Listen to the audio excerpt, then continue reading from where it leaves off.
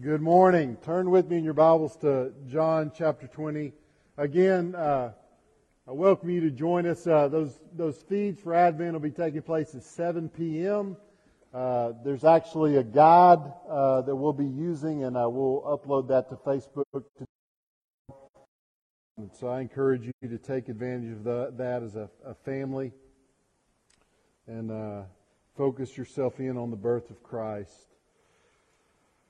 The last two chapters of John, so we'll be starting with John 20 this morning, are really these instances. All they really are these encounters that Jesus, the resurrected Christ, has with those people He loves and those people who have been part of His ministry before He returns to the Father. And so we have these just beautiful testimonies of His interaction with these people. So that's kind of the theme as we finish this series on John in December.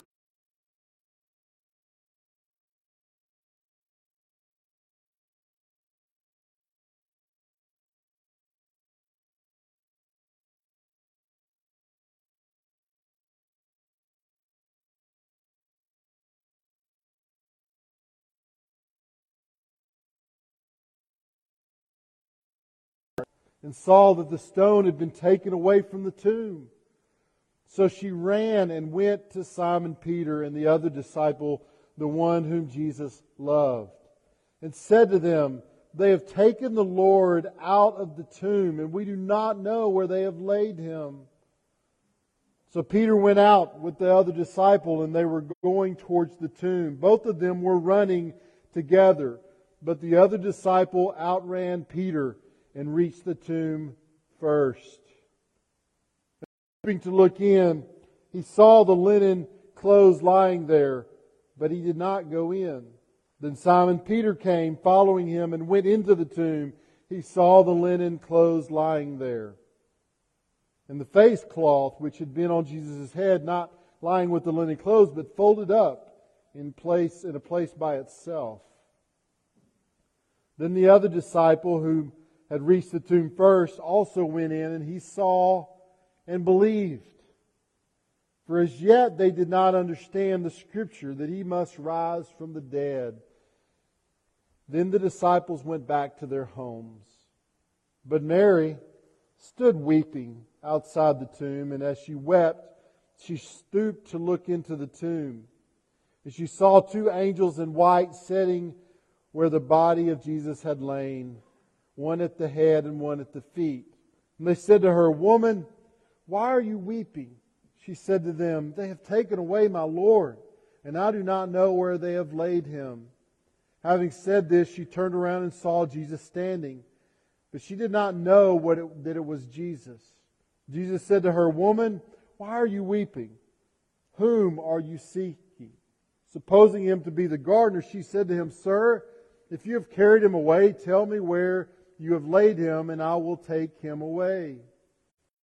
Jesus said to her, "Mary." She turned and said to Him in Aramaic, "Rabboni," which means teacher. Jesus said to her, "Do not cling to me, for I have not yet ascended to the Father, but go to my brothers and say to them, I am ascending to my Father and your Father, to my God and your God." Mary Magdalene went and announced to the disciples, "I have seen the Lord," and that He had said these things to her. So this morning I want to look at the fact that God's gift to Mary Magdalene was turning her sorrow to joy by making her the unlikely first witness of the resurrected Lord. First thing I want us to notice is that Mary, by worldly standards, was an unlikely witness. At such an incredible moment in God's redemptive plan, what a seemingly insignificant person to be the one who would first witness what had happened. I mean, in John's Gospel, Mary Magdalene isn't even mentioned until the cross, when there's just a description given of some women that are there with Mary, the mother of Christ. It's the first we hear of this Mary Magdalene. Only one of the Gospels mentions Mary Magdalene before the crucifixion, and that is Luke. Here's what Luke says, because I think it's important information to know about her. In Luke 8, chapter 8, verses 1 through 3, soon afterward, he went on through cities and villages proclaiming and bringing the good news of the kingdom of God. And the 12 were with him. And also some women who had been healed of evil spirits and infirmities. Mary called Magdalene, from whom 7 demons had gone out. And Joanna, the wife of Chuza and Herod's household manager, and Susanna and many others who provided for them out of their means. We see that some things about Mary Magdalene. She was a sinner set free. She used to be in a very bad way. She was possessed by 7 demons and she had infirmities as well. I don't know where Jesus came in contact with Mary, but I bet she wasn't at church. I know how corrupt my flesh can be and the decisions that I can make that are oftentimes very bad and ungodly. Imagine if I had 7 demons possessing me calling the shots. You think Mary had done some stuff? You think Mary was known as a pretty wretched woman considering her past of having 7 demons control her life?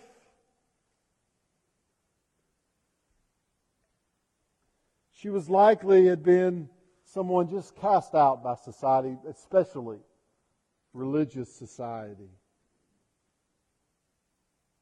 No doubt she had remained on the outside looking in, a woman who was known as just a sinful woman. But she had met the Lord, and everything had changed for her. The demons that had plagued her were gone. The infirmities that had long held her down were healed. So she had come to love Jesus.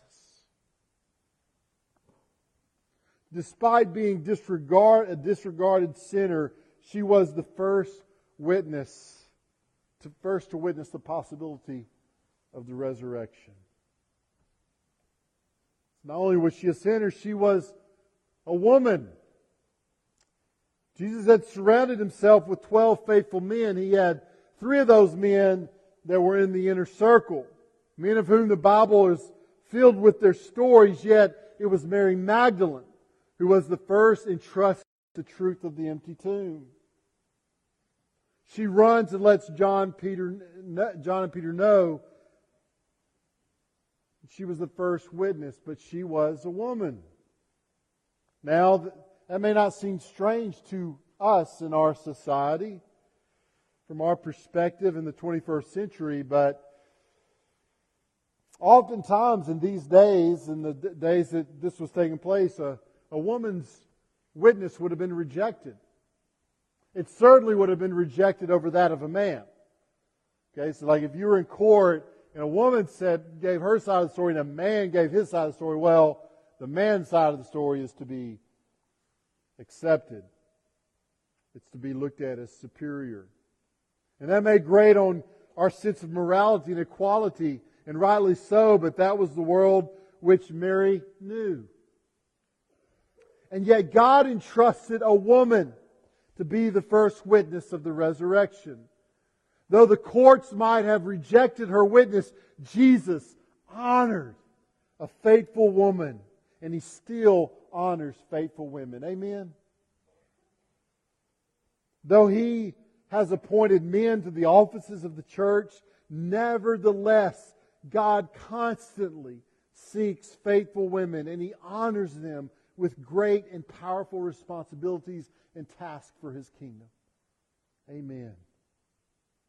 I'm thankful for the women of Wyatt and the women in my own life who have been entrusted with such incredible tasks that God gives women. Despite being a woman whose society would have devalued, God valued Mary as a vital part of the resurrection of Christ. What we know about Mary was simply that she was faithful.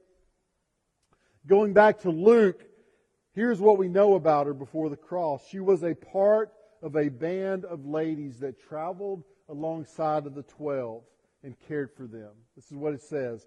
And she was part of many others who provided for them out of their means. Mary was part of this quiet band of ladies who cared for Jesus and the disciples. It's pretty cool to think about, right? I mean, when we read the gospel narrative and we see Jesus and His 12 and they're out there and they're doing these amazing things and they're teaching these amazing truths and they're healing the sick. Jesus is out there walking on the water. He's raising the dead. But in the backdrop, back there behind all that's going on, it's just this great band of faithful women just doing what needed to be done to provide out of their talents and out of their finances the means by which that Jesus and the disciples' ministry could carry on. I don't know what all they did, but they were vital. They were important to the ministry that was going on that we read about. They were serving out of sight. But now one of these ladies takes center stage in the resurrection. She comes out of the background, and the spotlight is suddenly shown on her and, of course, ultimately to her resurrected Lord. Why? Because she just kept doing what she had always been doing. And there's a reason. She wasn't just going early in the morning just to sentiment, because of sentimentality of, hey, let me go visit the grave, kind of like we would do. There was more to it than that. Jesus' body, it kind of had to be prepared in haste because of the Passover. So they really had to throw together His burial, throw Him in a tomb, and not everything had been taken care of. And so what she's doing is she's going to care for the body of Christ, to kind of finish up what they had started in preparing that body, and to kind of for His final rest and what was going on. She was doing in His death what she had been doing in His life. She had been taking care of her Lord, and now in His death she was once again going to take care of her Lord. We see in Mary Magdalene the great value God puts in His faithful servants. She had been in the background. And she would have been perfectly content probably to remain in the background. But here she is entrusted as a first-hand witness to the best news the world has ever known. Christian, do you feel insignificant? Mother of small children, do you ever feel insignificant to God's kingdom because so much of your life is the mundane task of motherhood? Christian, do you often feel insignificant because you are not the one on the stage, but you're the one in the sound booth, or you're the one working security, or you're the one changing diapers in the nursery? Christian, do you feel insignificant because so much of what you feel you have to offer is private prayer?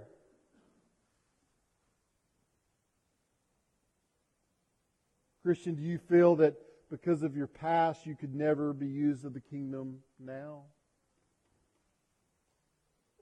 Mary is the every Christian, the most common Christian. The servant whose actions seem insignificant, but they are anything but insignificant to God. Know that He sees every simple act done for His kingdom. And He will honor it in this life or the next. He will honor every simple act of care and faith that's shown towards Him in our lives. In the middle of Mary's story, we kind of have the story of John and Peter and their race to the tomb. When Mary Magdalene sees the open and empty tomb, she runs and gives the news to Peter and John. Now, as much as she loved Jesus and believed in Jesus, She did not yet believe the news of the resurrection. She believed that someone had taken his body. So when they receive this news, they take off running, not knowing what had happened. But even just the body of Christ going missing would have been a big deal to them. So their enthusiasm over seeing what in the world has happened, has someone taken the body of their Lord? They run. Apparently John was a little more in shape. Peter had probably been hitting the carbs too heavily, because John makes it to the tomb first. But John, being kind of the timid guy that he is, he pauses at the door. John being the timid guy that he is. But Peter, of course, being the non-timid guy, he comes and he just busts through the door of the tomb to look inside. And what they found perplexing seems to be the condition of the grave clothes. It says here, he saw the linen clothes lying there, and the face cloth which had been on Jesus' head, not lying with the linen cloths, but folded up in place by itself.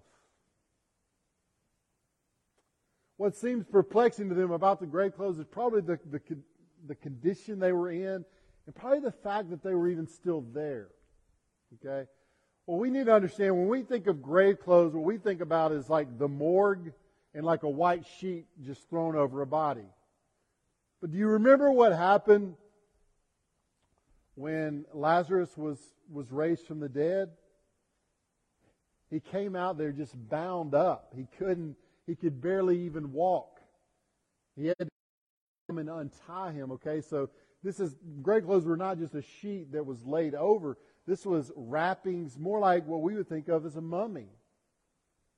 And so if someone would have taken the body, either the rags would have been laying around in disarray, or they just been taken with them. What they saw there, it looked odd. It looked like something different had taken place. Some scholars speculate that the grave clothes might have just been laying there as if whatever was in them just passed through them, just laying there in the shape of a body, almost. But something about it, there was something about the way they were arranged that began to make them think, at least John, to think that something miraculous had happened. So we see John and Peter's response to the tomb. It says in verse 8, then the other disciple, John, who had reached the tomb first, also went in, and he saw and believed. For as yet they did not understand the scripture that he must rise from the dead. Then the disciples went back to their homes. So John sees the empty tomb and the condition of the clothes, and it says that he saw and he believed. Now it's a significant word. Like, it really does seem like John believed that something supernatural had taken place. He appears to be maybe the first one that really begins to believe, okay, maybe the resurrection, something like that has happened. We get no such confession from Peter. But John is writing this so he would know what's going on in his own mind and heart. He wouldn't necessarily know what was going on in Peter's heart. But verse 9, it tells us that neither of them had a full understanding of what was going on. For as yet, in verse 9, for as yet they did not understand the scripture that he must rise from the dead. It continues, okay? It continues to take the disciples time to process what's truly taking place here. We need to be patient, especially in the infancy of belief. Sometimes those who have been Christians for years in church, all of a sudden we think that anybody that comes to Christ should know it all. They should act a certain way. They should know certain things. Man, the disciples, even the disciples of Christ, faced with an empty tomb, had to take time to process it, even maybe have some more encounters with Jesus before they fully developed a full theology of the resurrection, right? This is why discipleship is so important. This is why we are to come along beside people who have believed and help them to understand the wonderful truths of Scripture slowly. It takes time. We see an interesting next move in verse 10. Then the disciples went back to their homes. It seems an odd response, especially with John, who seems to be having some belief here. They go home. I can't fully explain what's going on here. I could tell you this. It does seem like Peter. We see Jesus interacting with the disciples. We don't see another interaction with Peter until the very end of the book. So it's almost as if Peter just goes home and he's just there until he finally sees Jesus, as we'll cover later. I think he's still distraught over what he had done, over his denial of Christ, and now maybe his unbelief is just there, and he doesn't know what to do with it. He just goes to the house. But Mary doesn't go home. Mary stays there at the tomb. Mary's sorrow, we see that Mary's sorrow is turned to joy as she witnesses her resurrected Lord. While John believes something supernatural had happened, Mary continued to believe that something sinister had happened. Someone had stolen the body of her Lord, and so she wept.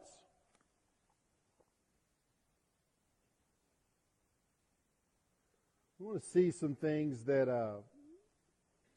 see a few things about Mary's sincere love of Christ we see in this text. She abides near the tomb. Even though there's a big question mark over what's happened to Jesus' body, she can't go back to her house. She stays there by the tomb. She's got to know what happened to her Lord. We see her, she cries, and with that emotion, she's just distraught that man, as if things weren't bad enough that I lost my Lord, now I've lost His body. We also see that she's standing there watching. She's watching, just looking into the tomb. She stays there looking into the tomb, just hoping that it isn't really true, that the body hasn't really been stolen. But then the veil is pulled back and she begins to see some very supernatural things around her. She first encounters angels. 2 men dressed in white sitting in the tomb. And their inquiry is this: "Woman, why are you weeping?" They know the truth. They know that this is Resurrection Day. This is not a day for tears of sadness. This is a day for laughter and tears of joy. That's today. Why are you crying, Mary?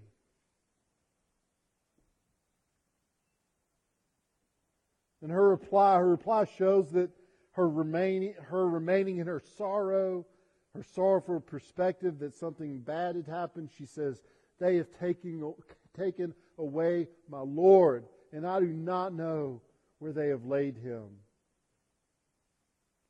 As so often that happens to us in our misery, she can't see the glory because of the tears in her eyes. Have you ever been there? Surely you have.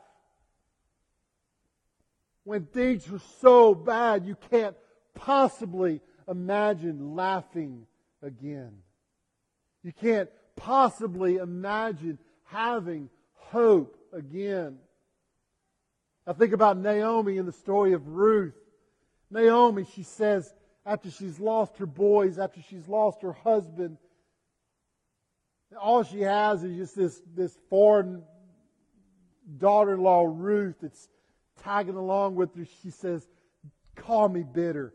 Change my name, because my life is bitter." Essentially saying, God hates me. What she can't see through her tears is that Ruth is the one that she's going to find redemption in. that her story is going to change into something glorious. And it's the same here that happens in the life of Mary Magdalene. She can't see through her sorrowful tears to see that something wonderful is happening here.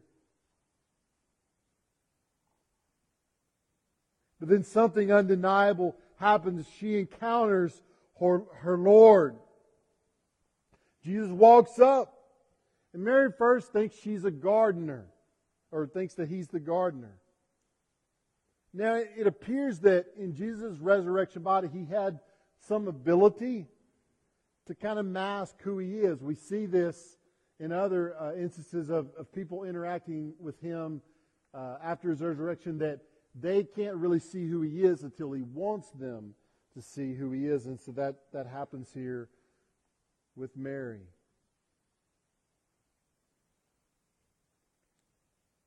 And Jesus asked Mary two questions. First, he asked her the same question that the angels had asked. Why are you weeping? Jesus expresses care concerning her sorrow. While he may know that sorrow is about to turn to joy, he still concerns himself with it. She has cared for him throughout his entire ministry, and now Jesus is showing care for her in her tears and in her weeping. Folks, know that even in that moment where we can't see hope, where we can't see any joy, and even though God knows that He's doing something very wonderful in our lives, He's going to bring about some redemptive work, and He's going to do some great things through even in our tragedy. Know that even in our crying, He cares about that sorrow. He doesn't dismiss it. Psalm 56:8 says, "You have kept count of my tossings. You've put my tears in your bottle, and are they not in your book?" Jesus knows. The Father knows your sorrow, and He cares about you in it. But then He follows up with another question. Who are you seeking? Jesus knows who she is seeking, but He wants to hear it from her. She answers, "Sir, if you have carried him away, tell me where you have laid him, and I will take him away." She's still looking for his body. So Jesus lifts whatever supernatural veil that was there, He lifts it up so she can see. And He does it by calling her by name. Jesus said to her, "Mary." The empty tomb could not wake her from her nightmare. Peter and John could not wake her from her nightmare. Not even angels had woken her from her nightmare. But the sweet, familiar voice of Jesus calling her name wakes her from the nightmare of His death and into the beautiful reality of His resurrection. She turned to Him and she says, "Rabbi, teacher." This was a personal relationship. The hope that she had was not an empty tomb or an angel's. Her hope was in a personal relationship with Jesus Christ, her teacher who knew her by name. This is the hope of mankind. Let me ask you this morning, do you know Jesus? And does He know you? Do you have that personal relationship that Mary had, where Jesus knew her by her name? And she knew Him as, "That's my teacher. That's the one who I obey." Do you have that personal relationship? This is what this is all about. That if you have a personal relationship with Jesus because of His death, because of His resurrection, if you believe, you, like Mary, will have hope.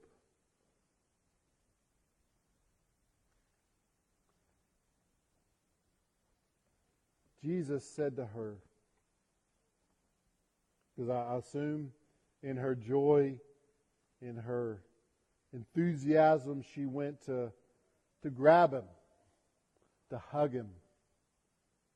And Jesus said to her, "Do not cling to me, For I have not yet ascended to the Father, but go to my brothers and say to them, I am ascending to my Father and your Father, to my God and your God. Mary Magdalene went and announced to the disciples, I have seen the Lord, and that he had said these things to her.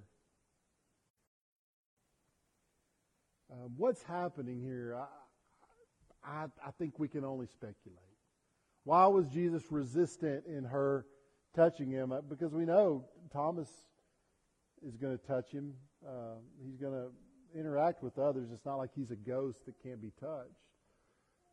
We know that Jesus kind of seems to be able to move between the realms, right, of the heavenly realm and with his Father. So maybe this was right after the resurrection. He had not yet gone to the Father.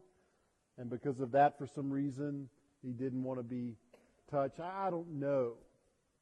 There's lots of speculation as to why.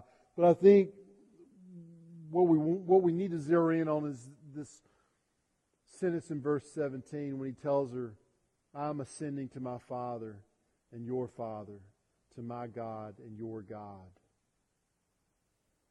This is God's greatest gift to Mary. The hope of a mediator. That Jesus says, hey, I'm going to the Father, and He's your Father. And I'm going to my God, who's also your God. And I'm going to be the mediator between you, Mary, and God, and between mankind and God the Father. And this is what the death and burial and resurrection and ascension of Christ is all about, that we now have one who speaks our case, who pleads our case before the Father.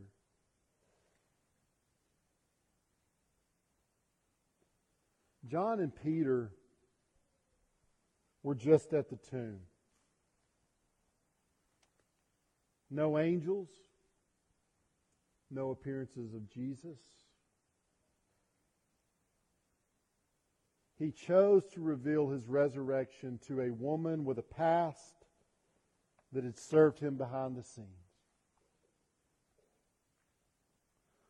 From the announcement of His birth, lowly shepherds out in the field, to the announcement of His resurrection to a woman with a past that had been a behind-the-scenes servant,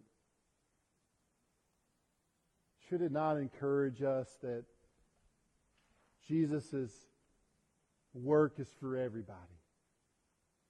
It's not for the people with money. It's not people with the fame. It is the every person. It is the person who just simply are sinners that need a Savior, that need that mediator between them and the Father. Aren't you glad? Aren't you glad that God sent His Son to the lowly? Because we are all the lowly. I ask you to please stand as our musicians come. I'm going to pray.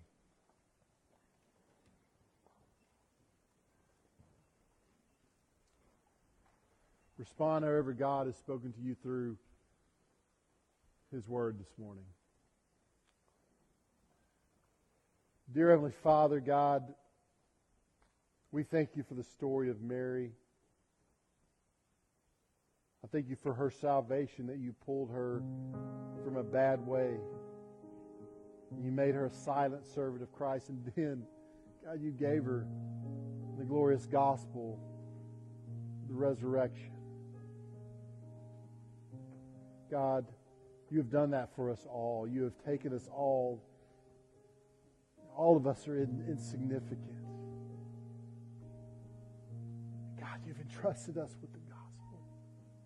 God, help us to take it. Help us to take it into a world who so desperately needs it. God, if there's anyone here who doesn't believe it, help them to believe that gospel.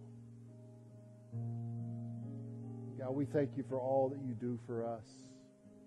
Most of all, we thank You for Christ, whom we celebrate in this season and every season.